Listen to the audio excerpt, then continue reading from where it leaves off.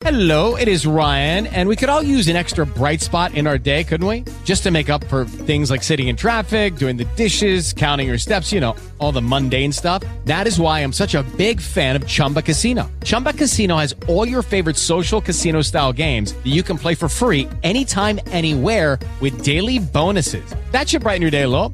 Actually, a lot. So sign up now at ChumbaCasino.com. That's ChumbaCasino.com. No purchase necessary. VGW Group. Void where prohibited by law. See terms and conditions. 18 plus. Blog Talk Radio.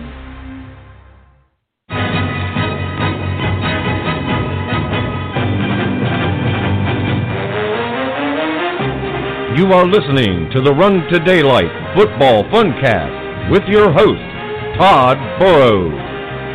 What the hell's going on out here?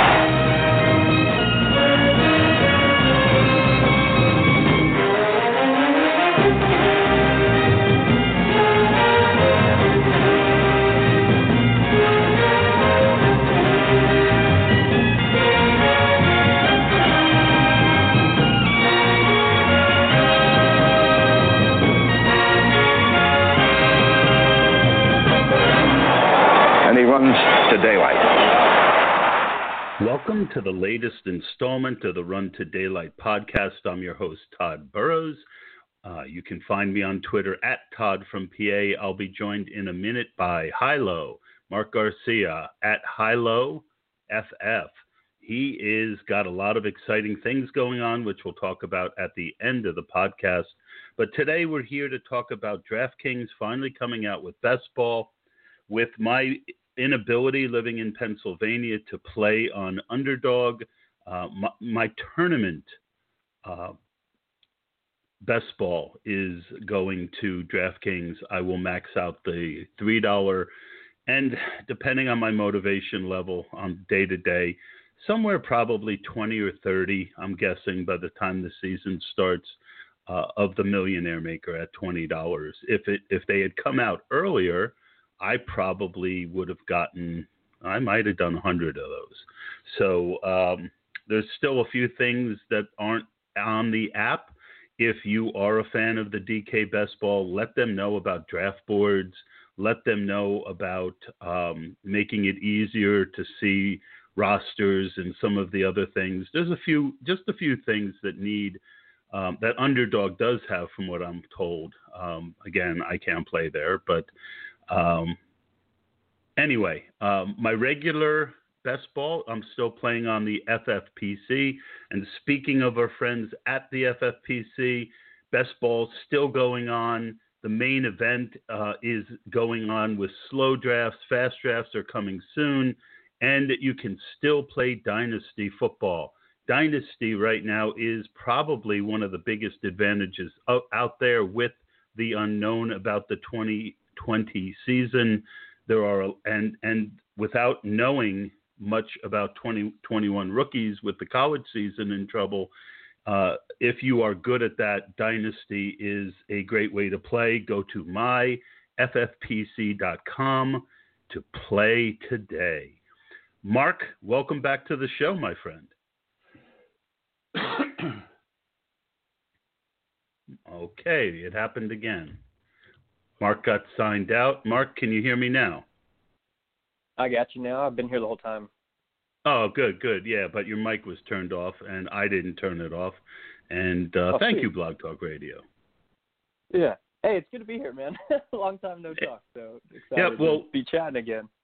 Yeah, I'm looking forward. Mark and I will be working together again this year on 1 week season.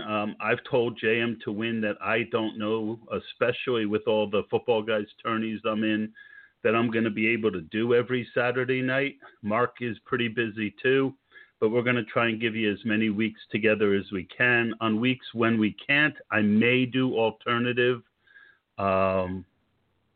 projects, maybe interview people from the world of DFS, things like that, or do an earlier pod before JM comes out with his final article. We also might do Saturday during the day and not wait for the grid. So it's not going to be a grid podcast per se like last year, Mark, but I hope you and I get to do at least 10 to 12 if the NFL season goes the full season, I hope we get to do at least 10 to 12, and we'll play it by ear about doing every week.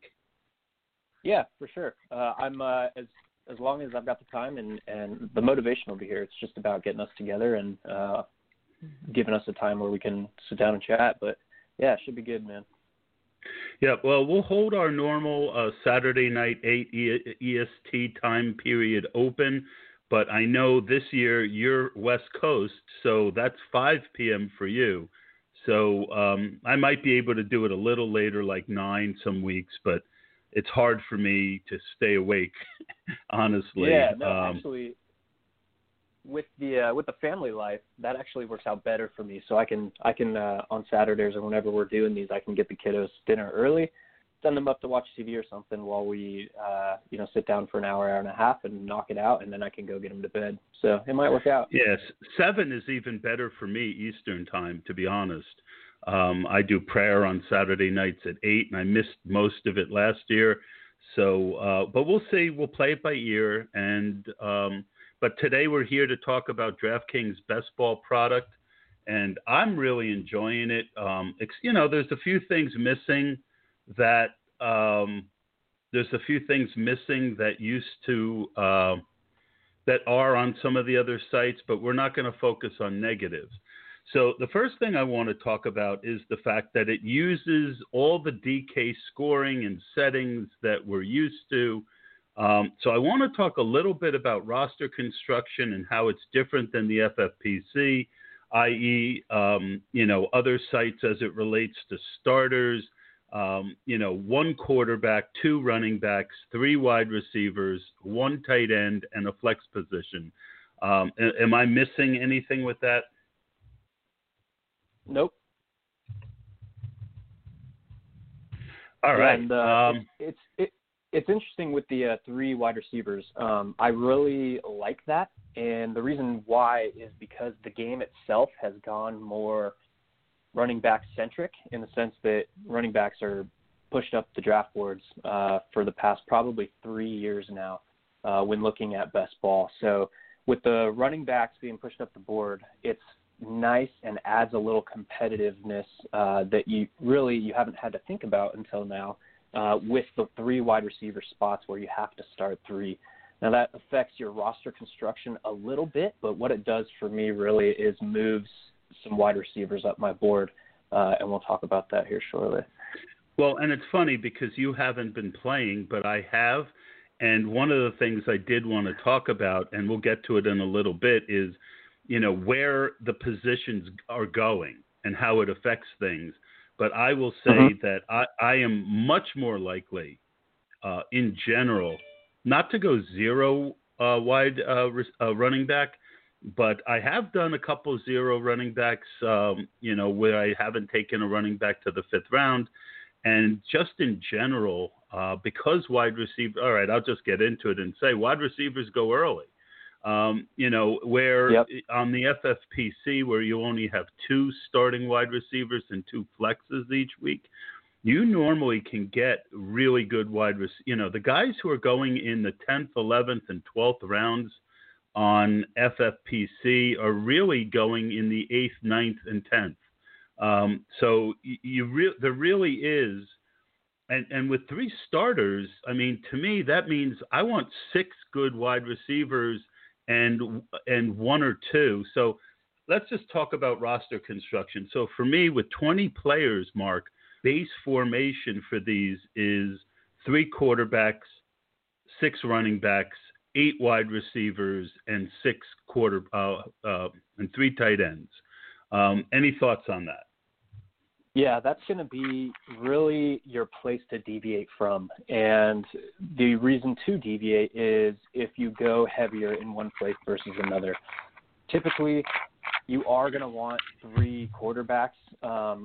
There's a reason, and sometimes where you would drop down to 2, but I would not advise that this year with all the unknowns with COVID and everything that's going to induce.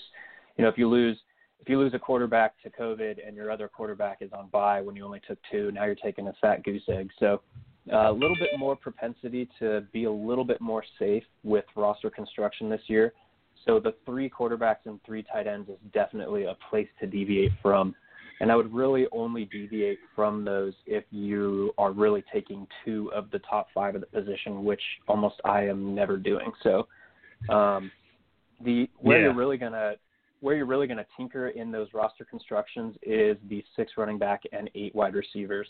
That's again really your place to deviate from. Reasons to possibly go 5 and 9 there, or I probably wouldn't take 7 running backs ever.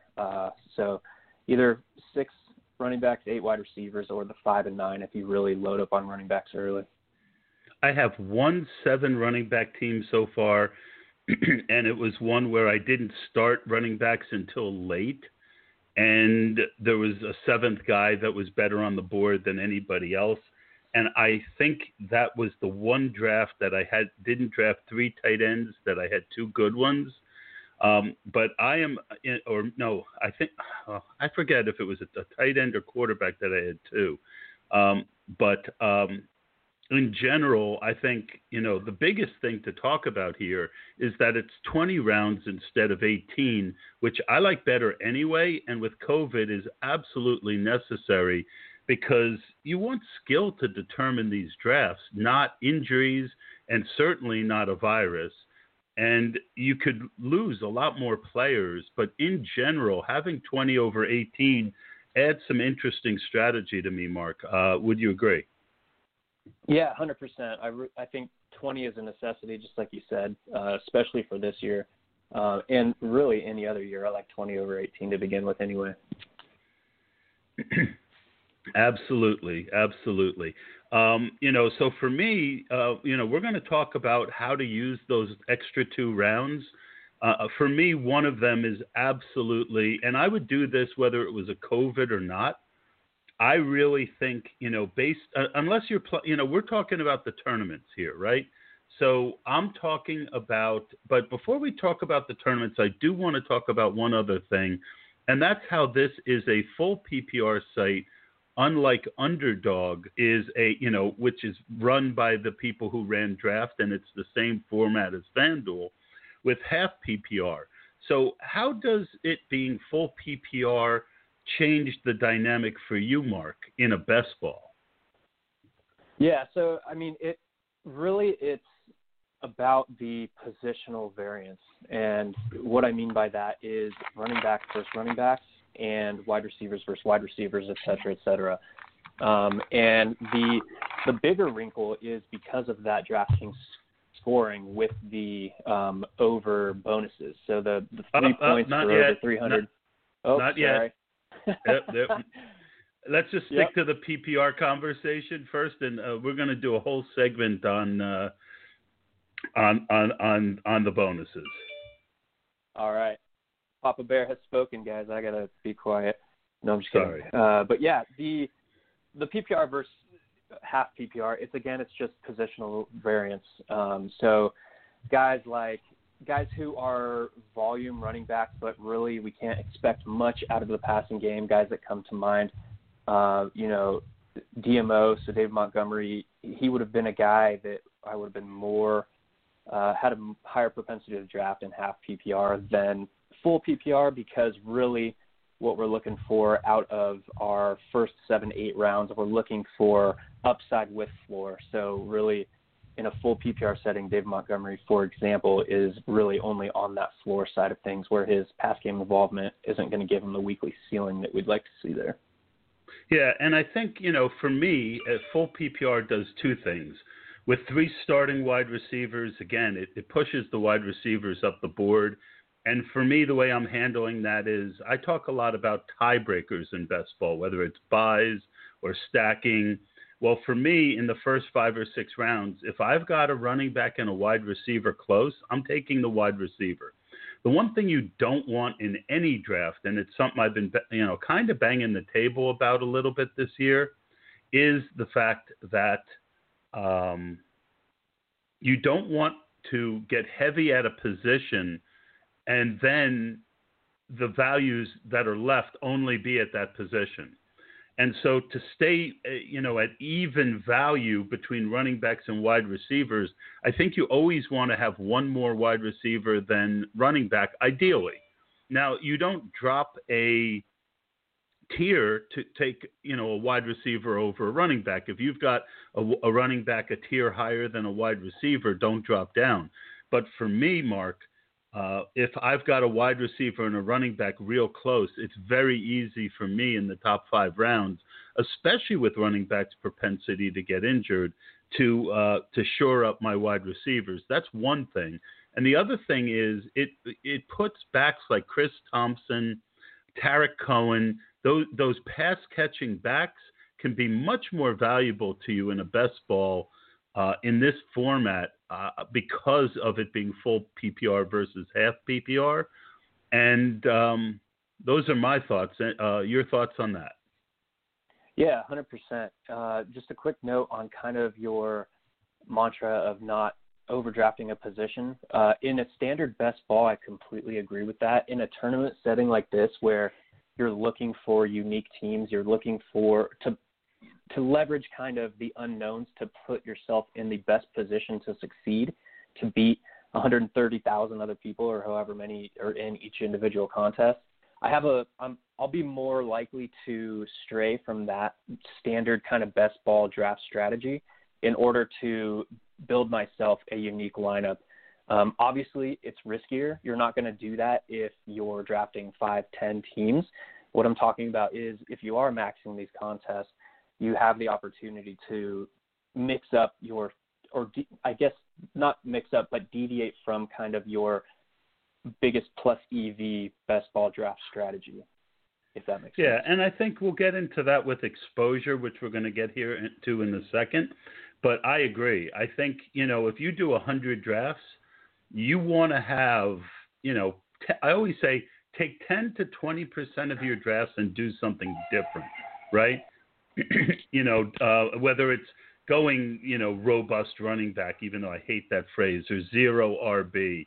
But I'm doing a lot more late running back in this because of the format, and I feel like I can get away with it because of guys like Duke Johnson, guys like Jerick McKinnon, guys like DeAndre Washington, guys who, you can get in the 13th, 12th, 13th, 14th, 15th round of these drafts who can, give you points.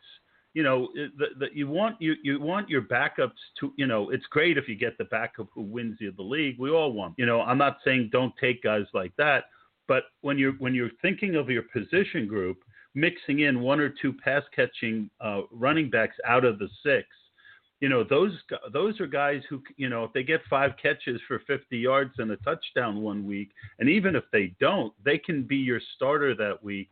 And that to me is better than taking, a guy like Jamal Williams, who is more likely, even though he does catch some passes, has got 2 other running backs there. Yeah, and that's true in any standard season, and even more true for this year. This is definitely 2020 is going to go down as kind of the fantasy football year of survival, in the sense that you're going to need additional depth, and those guys are definitely valid depth pieces for best ball rosters. Yeah, absolutely. And, so one thing that I really like there is the fact that they have the famous tournaments that we know, the play action and the Millie Maker. So there's a $20 tournament, and just like its brethren in DFS, that's 150 max, and they kept the play action at 20 max.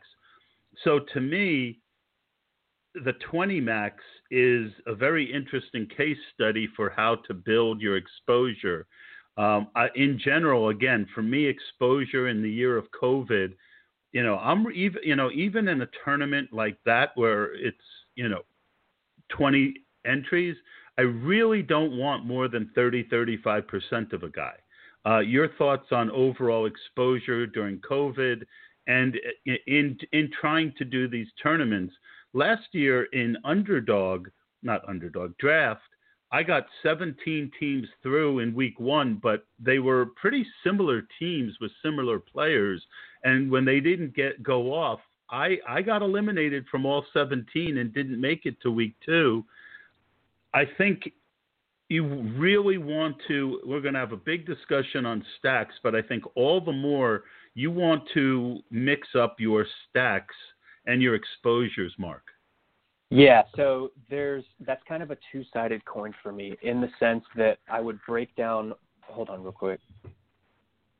Well, what I mean by that is, like, again, 25 – if you have a team you really like and you've got 25, 30% stacks with that team, you've got huge leverage on the field.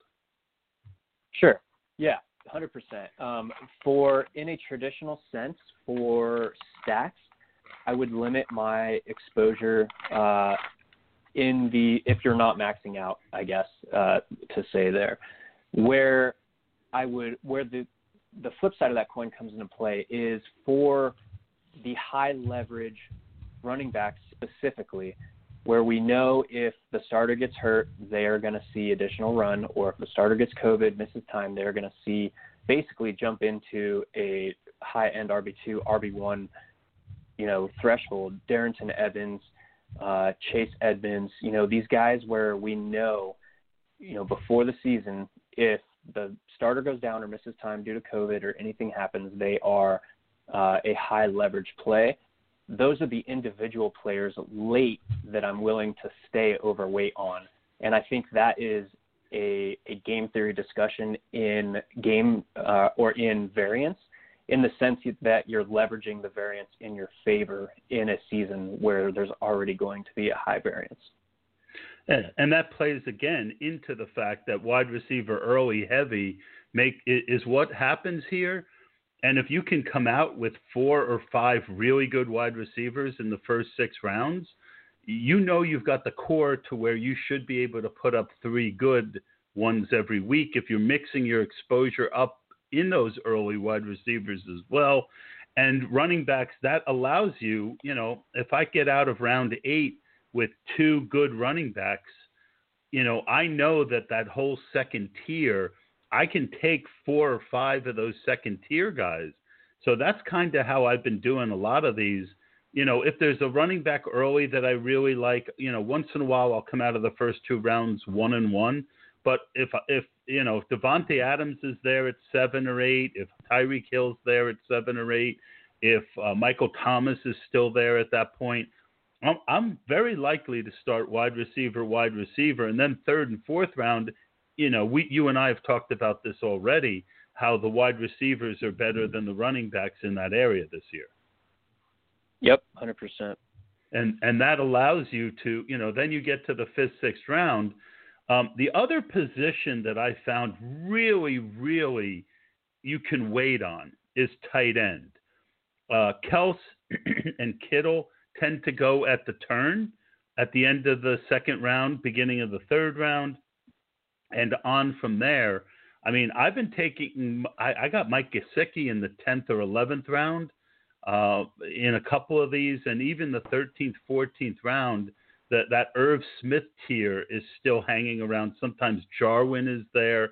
I mean, I know it's not the FFPC, but that is pretty late for tight end. So especially if you're like me and you've played a lot of FFPC this year, delay that urge to take tight end unless they're just completely the best guy that you've got on the board, because they're going to be there later. So that really covers exposure for me. Do you have a thought on the tight end? Yeah, 100%. With this format, it's going to be highest EV to wait on both quarterback and tight end. And the reason I say that is after the top 3 to 5 at each position respectively, those are the flattest positions. So if you do well in managing your exposure and hitting with those late round tight ends and quarterbacks, you have a better chance to leverage the field than the guys who are taking those positions early, especially non-tight end premium, and especially with the bonuses that we'll refer to later. Yeah, well, and that it's funny. I was just about to go, Mark, it's now your turn to talk about the bonuses. So we haven't worked together in a while, folks.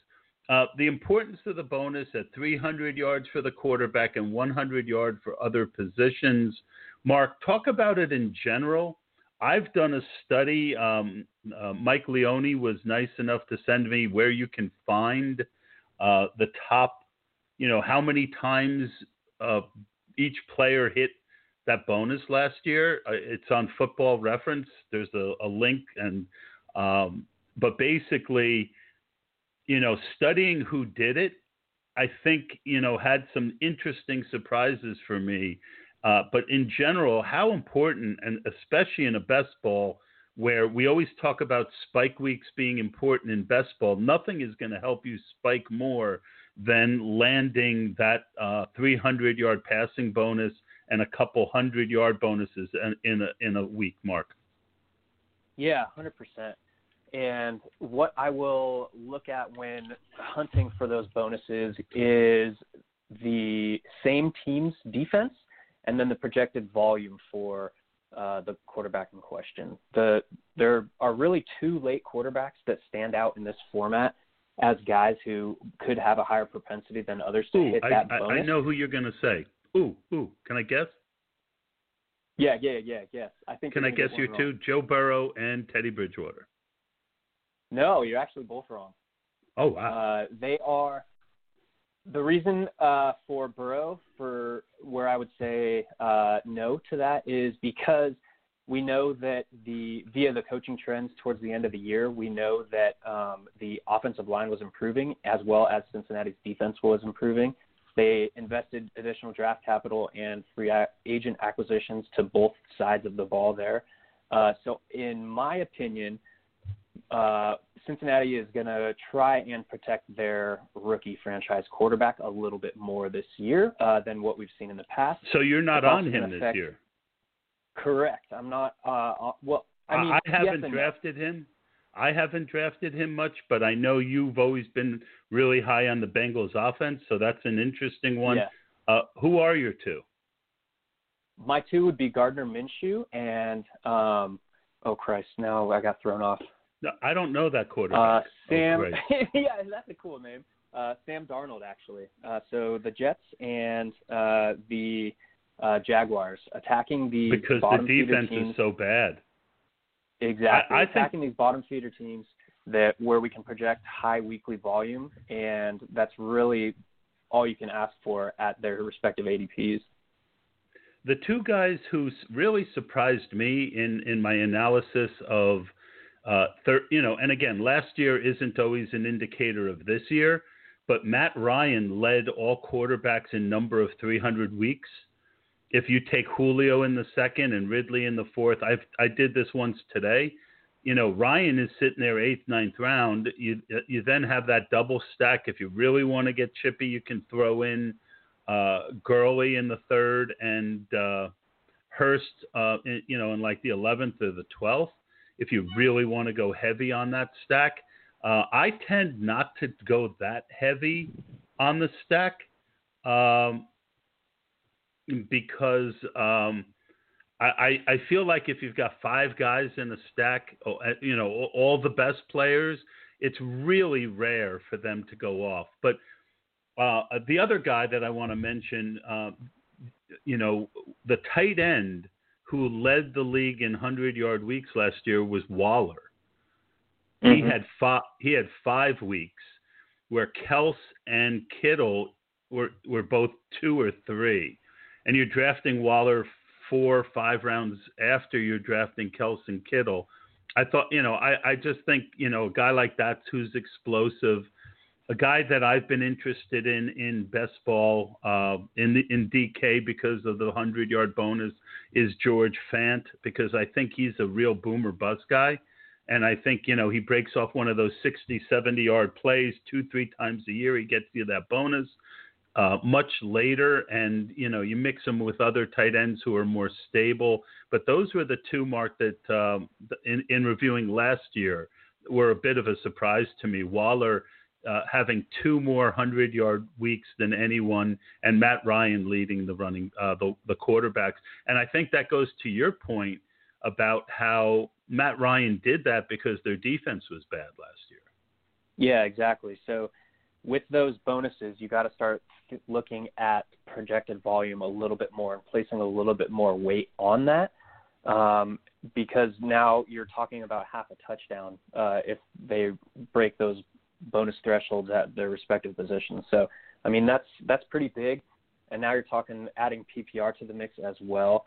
And those dual threat running backs are really, there's no edge to be had because they're already going where they should be, but it places a little bit more heavy emphasis on those kind of dual threat running backs up top as well.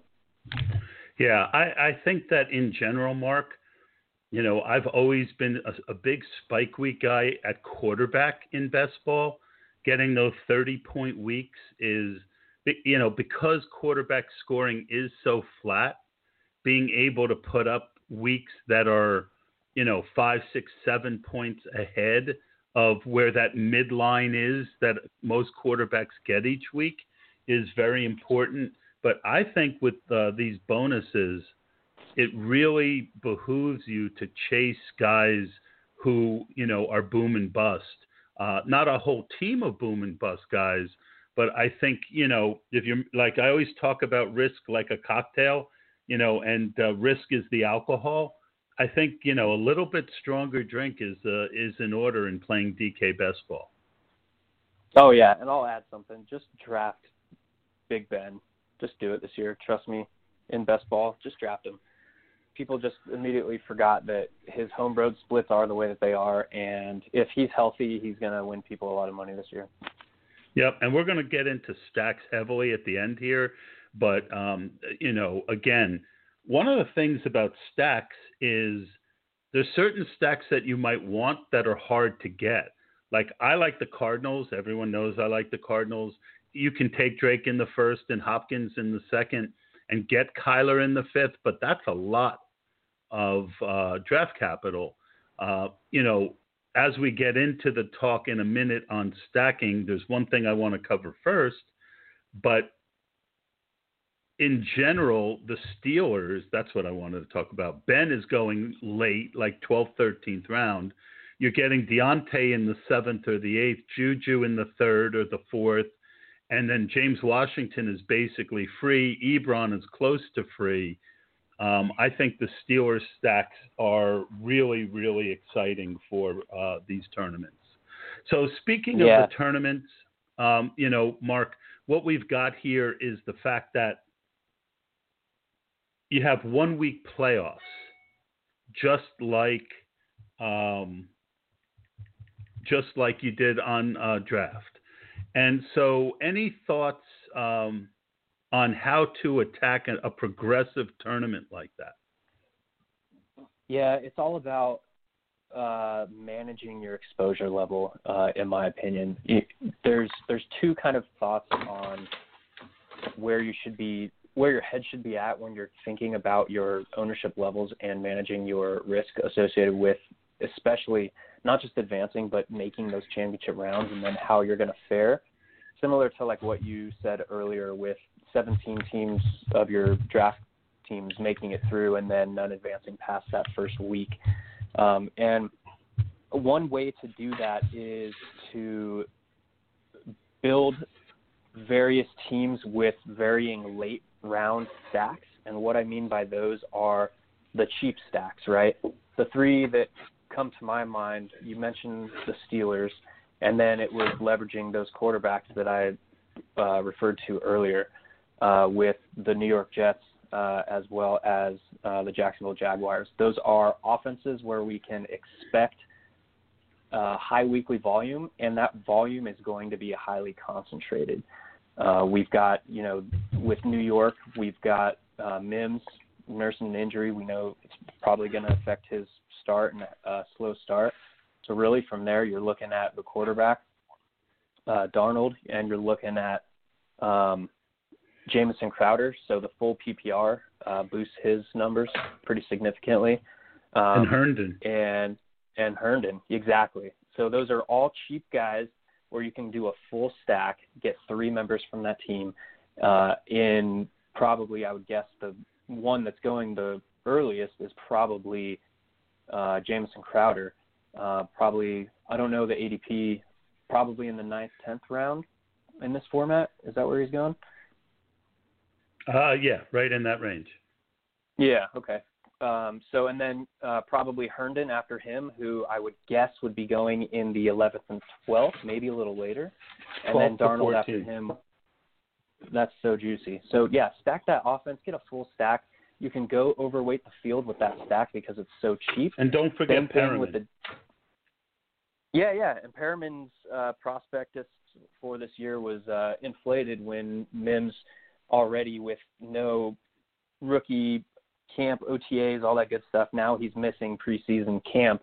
And we have no preseason games. So we know that Perriman is going to get every chance that he's going to be afforded every chance to kind of take that wide receiver 2 spot and run.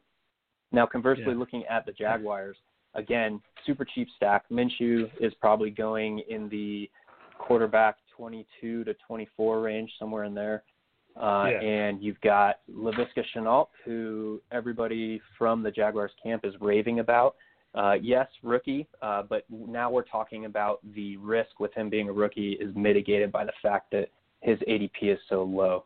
So, and then DJ Chark is probably the most expensive of that stack, obviously, probably in the 5th to 6th round turn range, somewhere in there in this format. So these cheap stacks that you can get, you can afford yourself the opportunity to go heavier exposure, kind of mitigates some of the risks associated with managing your overall stacks because of the risk with this year.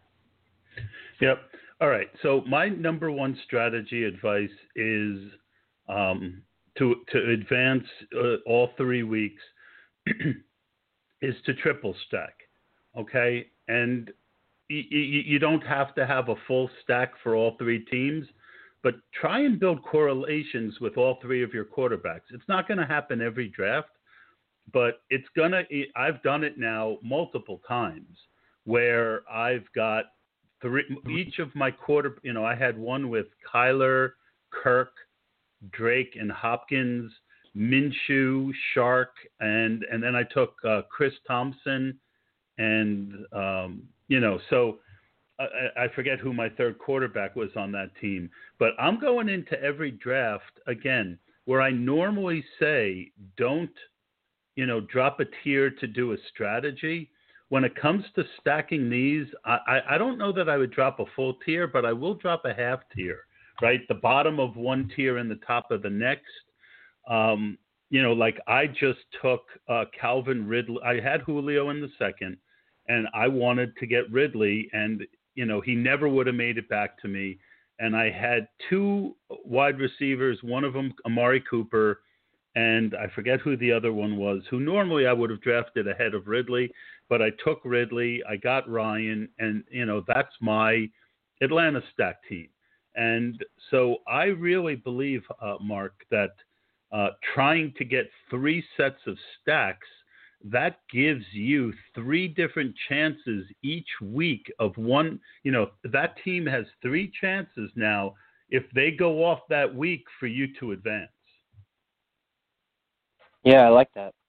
Yep. And then the other thing that I'm doing is there's teams that you have to stack early, and there are teams that, like you have mentioned, you can get late. So you can draft normally for the most part early, and what I do is I only focus on one stack early. So whether it's the Cardinals or it's the Steelers, if you're lucky enough to get a Chiefs stack, one draft I took Hill already went, and I was on at the 12 and the 12 spot, and I took Mahomes and Kels. Now Mahomes is going very early in these. He's going, early, I've seen him go in the first round.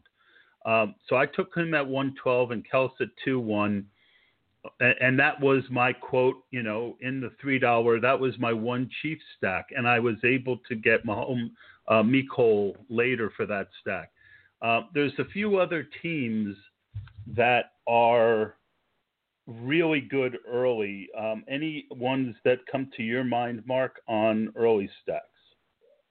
Yeah, you mentioned Atlanta. I like them again this year for stacking purposes. KC is going to be tough, so what I would do for kind of managing or trying to build some KC stacks is maybe go Mahomes Kels, and then if you were still drafting that team, I would have possibly gone both Mecole and Sammy Watkins.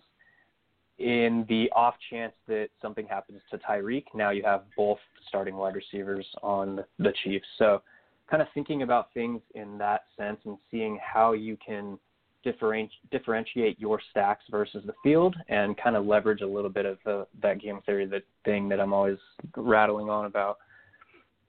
Yeah, the Packers, you could go Devontae Adams and Aaron Jones early.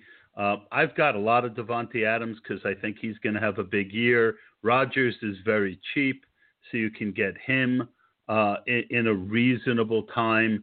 I've built one team with New Orleans, Michael Thomas early, added Sanders and Breeze.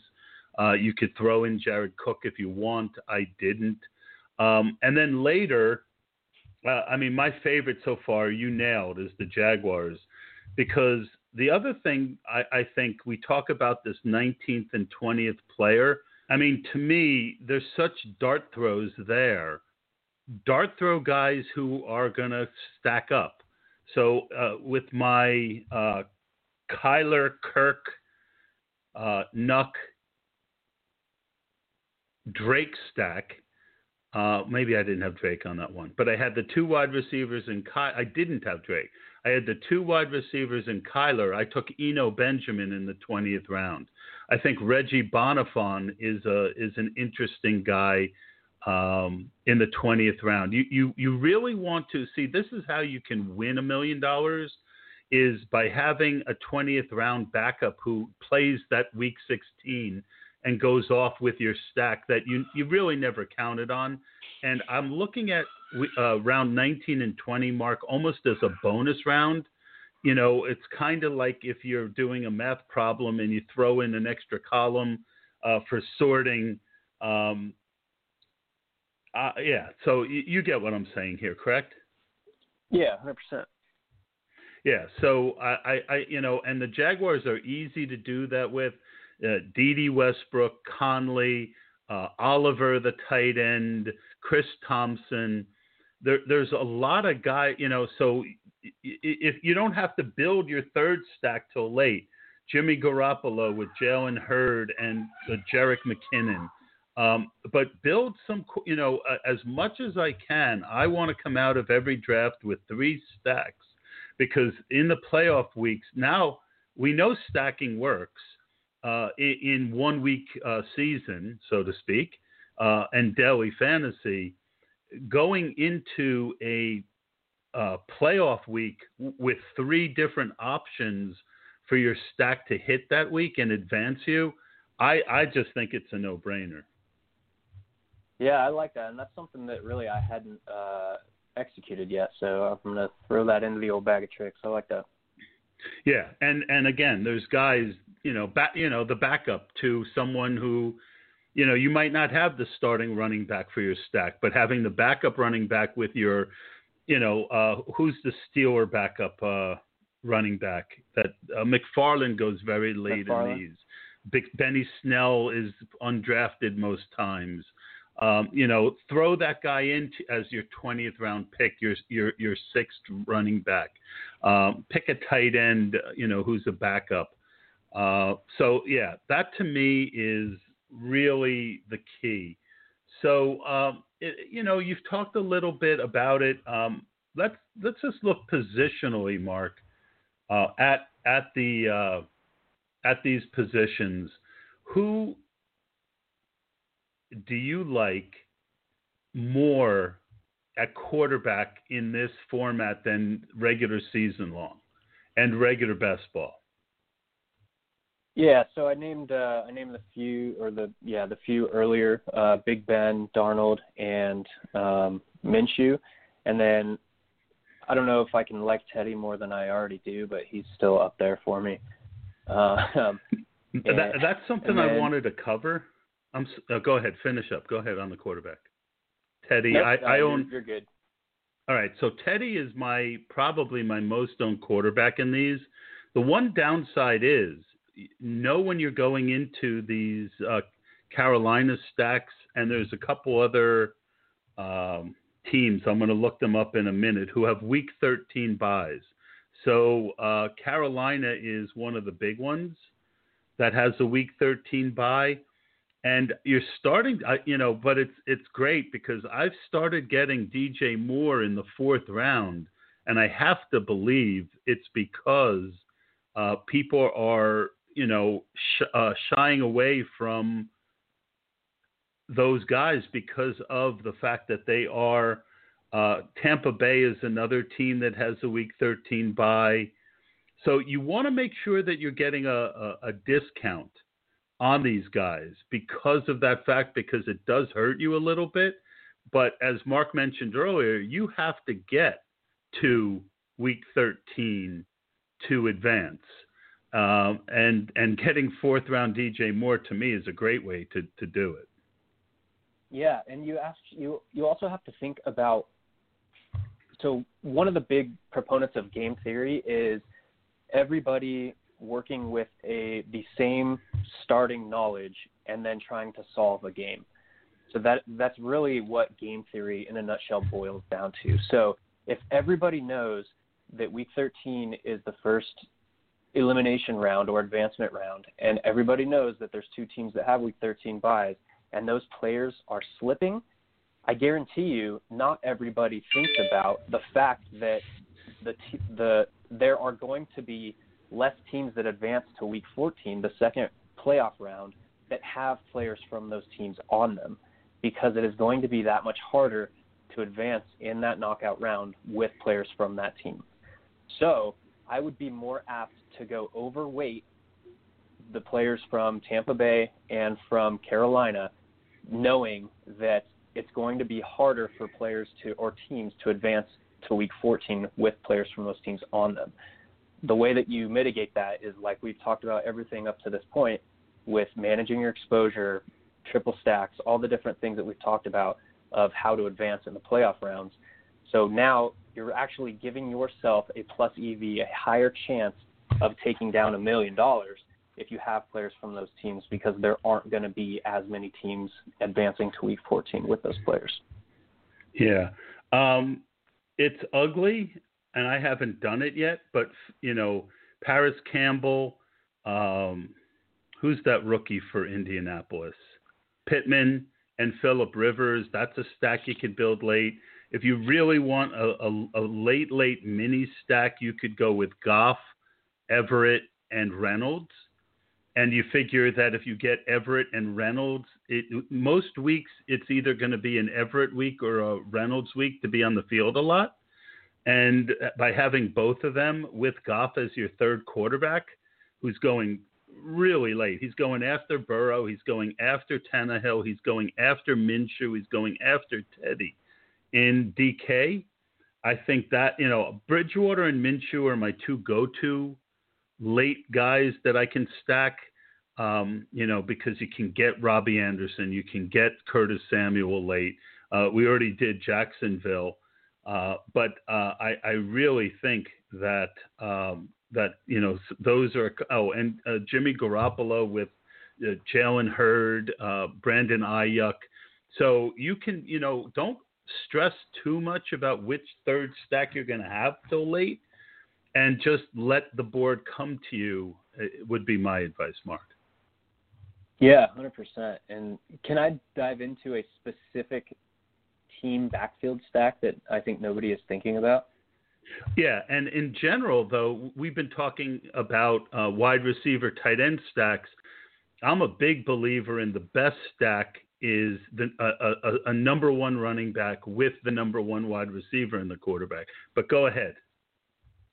Yeah, so I was invited to do this contest called the Draft Sharks Invitational, where they invited 60 people and did a small version of a best ball tournament. Yeah, I was there. And yeah, okay, yeah, tight. So I just did a podcast with them and breaking down kind of my draft in that format.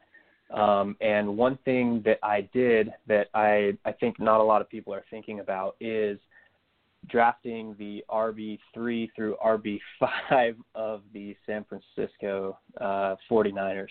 The reason I say that is we know here that San Francisco preferred to have Tevin Coleman toting the rock or in the game first because he's the bigger back, because he can wear down the defense, and then they bring in the late second quarter through the second half, they bring in these more satellite backs who all have the sub 4.3 speed. Well, we also know that Tevin Coleman has a thing called the sickle cell trait, where he is classified as one of the highest at-risk demographics for COVID specifically. With that, I actually did a little bit of investigative journalism myself, and I got Tevin Coleman's wife to respond to one of my comments on Twitter. I thought that was really fun. So she actually confirmed all the things that I was kind of saying, like, hey, like, these are human beings. They have families. Tevin Coleman has twin, I don't know if they're boys or girls, but he has I think it's one babies. of each, if I remember the thread.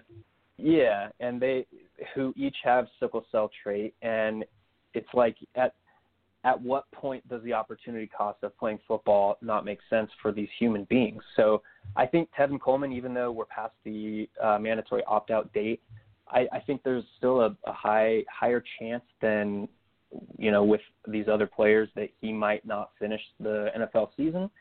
And now we're looking at Jerick McKinnon, Hasty, Jeff Wilson, who are RBs 3 through 5 on that depth chart. But if Coleman opts out, if there's an injury ahead of those guys, like we just don't know. So again, leveraging the unknown. And if you take 2 out of those 3 guys, there's a high likelihood, I think more so than other backfields, that you're seeing these week 14 or week 13 through 16 pop-off weeks. In the running back position in general, we've seen Keyshawn Vaughn right after the draft. He was going 4th round. With the news that Bruce Arians, always trustworthy, always tells us the truth. Bruce Arians said Ronald Jones is the guy, and Vaughn going on the COVID list. He's now going in like the 12th, 13th rounds of these. I liked his tape a lot. Did you get a chance to watch him? I did, and I also watched a whole lot of Rojo because I knew that was going to be, after Tom Brady went to Tampa Bay, the running back for that team was going to be in a high leverage position for fantasy football. So I studied that backfield pretty extensively, and I actually came to the opposite conclusion than you did. I know we've talked about this before, but you're on team Keyshawn. This was before he went on the COVID list, but I was team Rojo actually. Yeah, and I can see it, but my 2 concerns with Rojo are he's a bit of a head case, right? And people like that, there's certain traits that you can improve on. Having mental, deficiencies and breakdowns, and he's not a good pass catcher. In Vaughn's tape, I think he's got some really natural hands. He's a good pass blocker. And what I like about him, and that I think Bruce Arians is going to like about Keyshawn Vaughn, is he gets the yardage that's there. Rojo runs hard, but he doesn't always run in the right spot. And I think that could drive Tom Brady crazy. Now, I wasn't drafting a lot of Keyshawn Vaughn. When they were even in the 7th, 8th round, I wasn't drafting a lot of either of them until I watched Vaughn's tape and really liked it. But now there's a 5-6 round difference between them. And, we're talking about injury. We're talking about, guys who could step in and do something. 13th round, Keyshawn Vaughn's the guy that I really like. At this point, you can like Rojo better and still draft Vaughn. Darrell Henderson is another guy who's dropped, that you can get really late in these. A guy I'm not drafting in these because he's not a pass-catching back is A.J. Dillon. I like A.J. Dillon a lot, but I think he really needs an injury. But a guy that I've drafted a lot of in these, I've always been a fan of his. And, that we've had this whole Clyde Edwards-Helaire thing on Twitter. And, but DeAndre Washington going in the 12th to the 15th round in these best balls. I mean, one thing's for sure is he's an injury away from a really great spot. He might not be the best running back in the world, but he averaged more yards per carry in Oakland than Damian Williams did in Miami. I think I remember you not being on DeAndre, though. I was not, no. All right. Any late running backs that the high-low is on? I named the high upside guys, the pure cuffs a little bit earlier. Anthony McFarland, Darrington Evans, Chase Edmonds, the guys that we can, with high confidence, expect to step into a feature back role. They're really there's not too many more that we can have that high confidence level of them just stepping into what was vacated. A lot of situations in the NFL are a little bit more nuanced and fluid, but I think those three we can project with high confidence that they might be a big factor this year. At wide receiver, my most owned guy in all forms of best ball this year is James Washington. Big home run hitter, exactly what you want, being drafted so late that really if he catches 3 long touchdown passes this year, he pays off his ADP. He's got a lot of room beyond that. We've talked about the Steelers stacks, but I think, you don't have to have the quarterback to have a good stack. And there are drafts where I'll just put Washington with Juju or Washington with Deontay. I think it's a great one. Washington with Ebron. But Washington and Deontay is probably my favorite that you can get pretty late.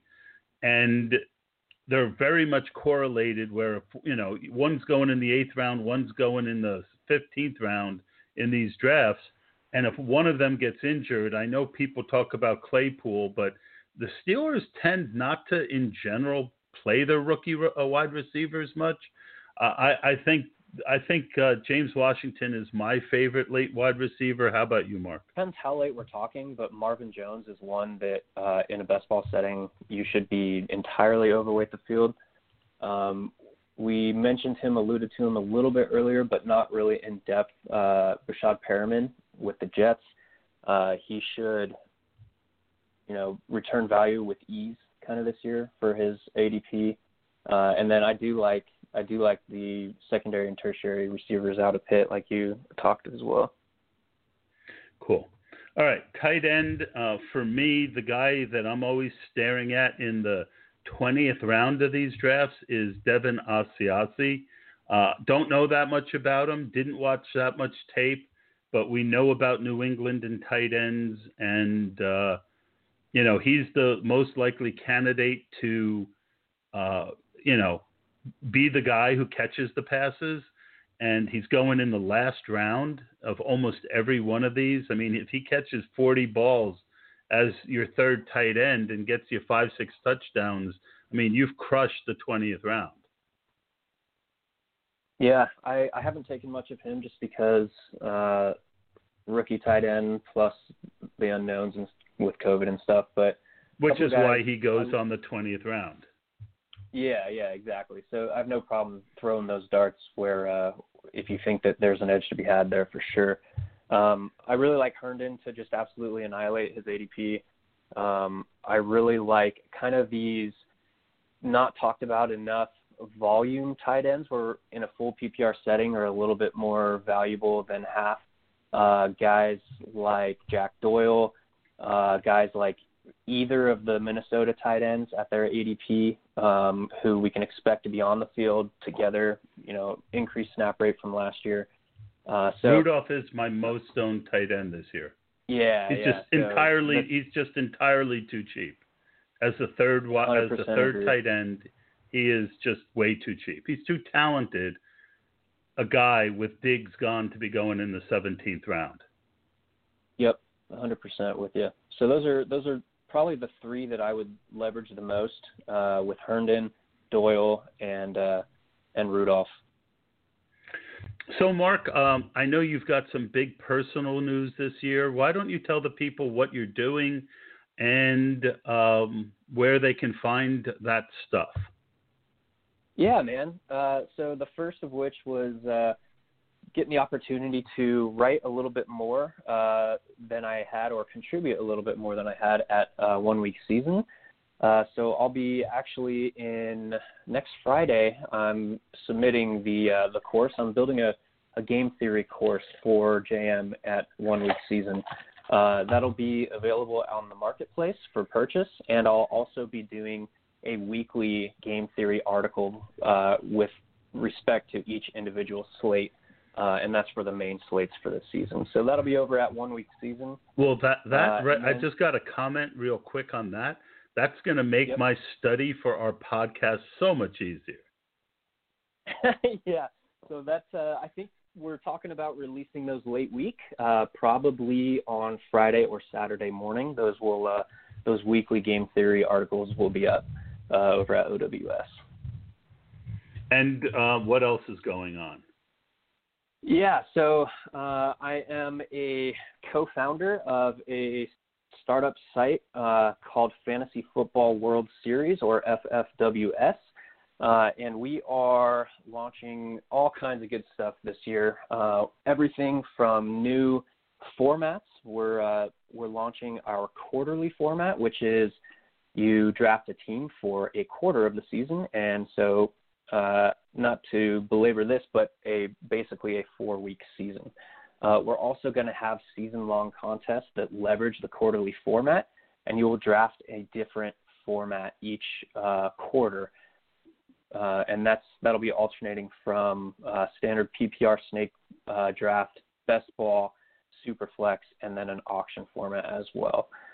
So one thing that we're really, really trying to do over at FFWS is shift the focus from the game of fantasy football to the players of fantasy football.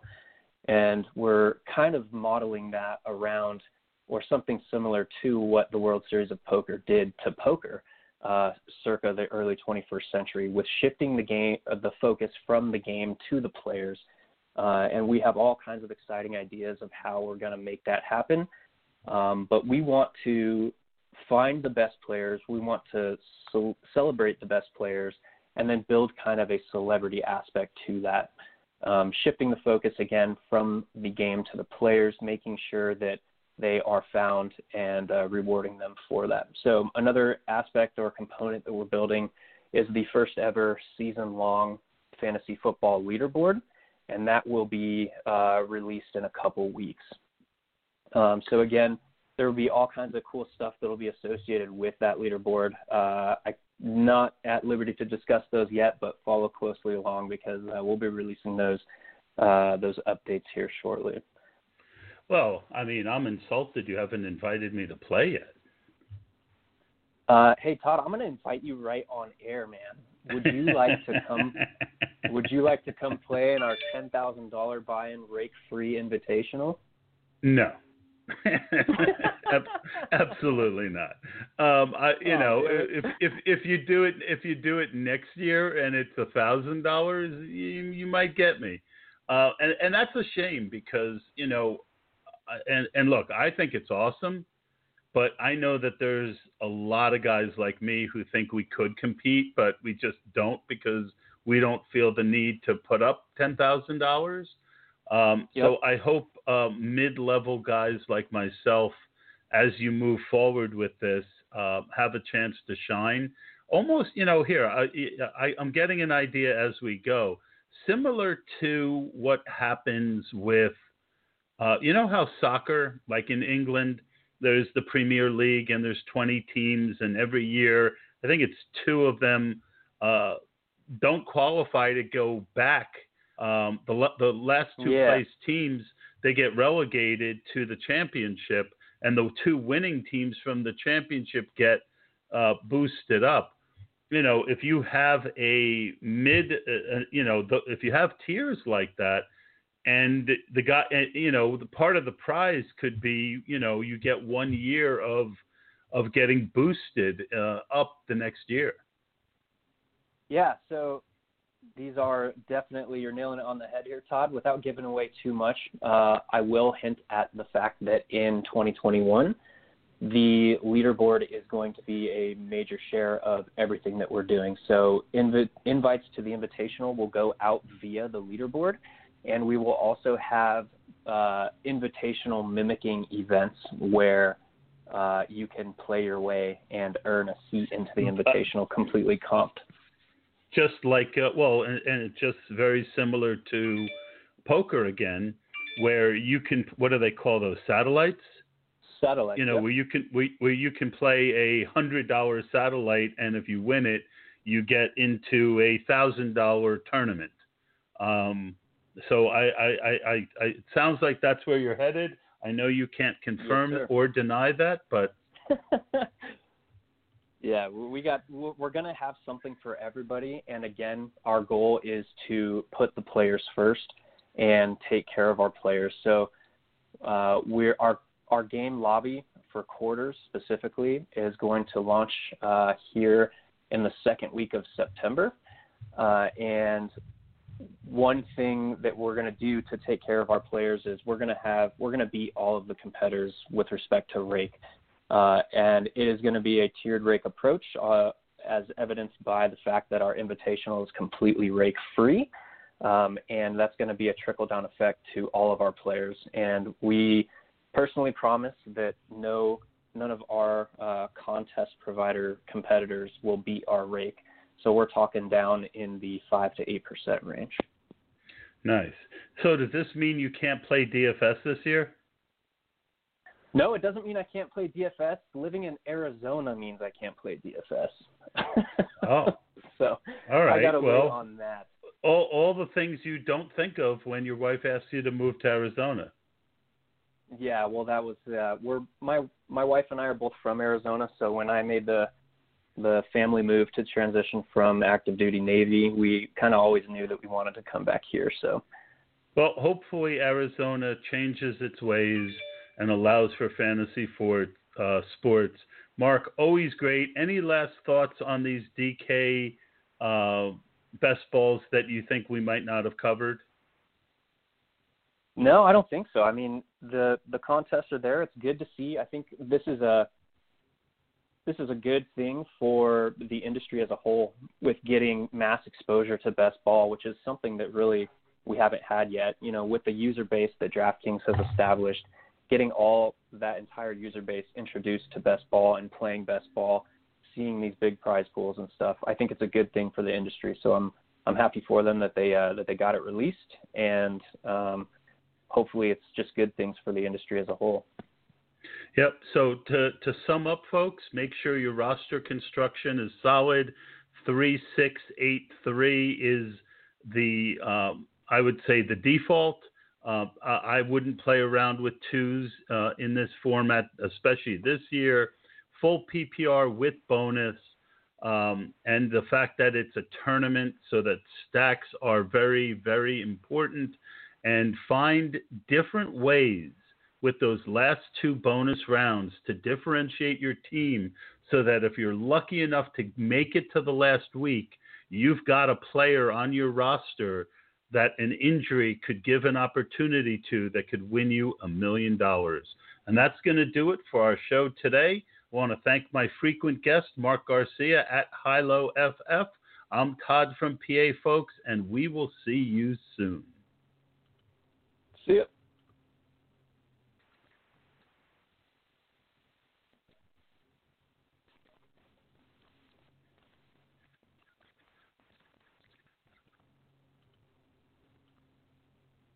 With Lucky Land Slots, you can get lucky just about anywhere. Dearly beloved, we are gathered here today to... Has anyone seen the bride and groom?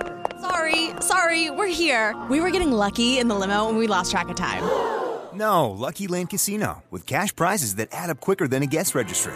In that case, I pronounce you lucky. Play for free at LuckyLandSlots.com. Daily bonuses are waiting. No purchase necessary. Void where prohibited by law. 18+. Terms and conditions apply. See website for details. Don't you love an extra $100 in your pocket? Have a TurboTax expert file your taxes for you by March 31st to get $100 back instantly. Because no matter what moves you made last year, TurboTax makes them count. That means getting $100 back and 100% accurate taxes, only from Intuit TurboTax. Must file by 3/31. Credit only applicable to federal filing fees with TurboTax full service. Offer can be modified or terminated at any time.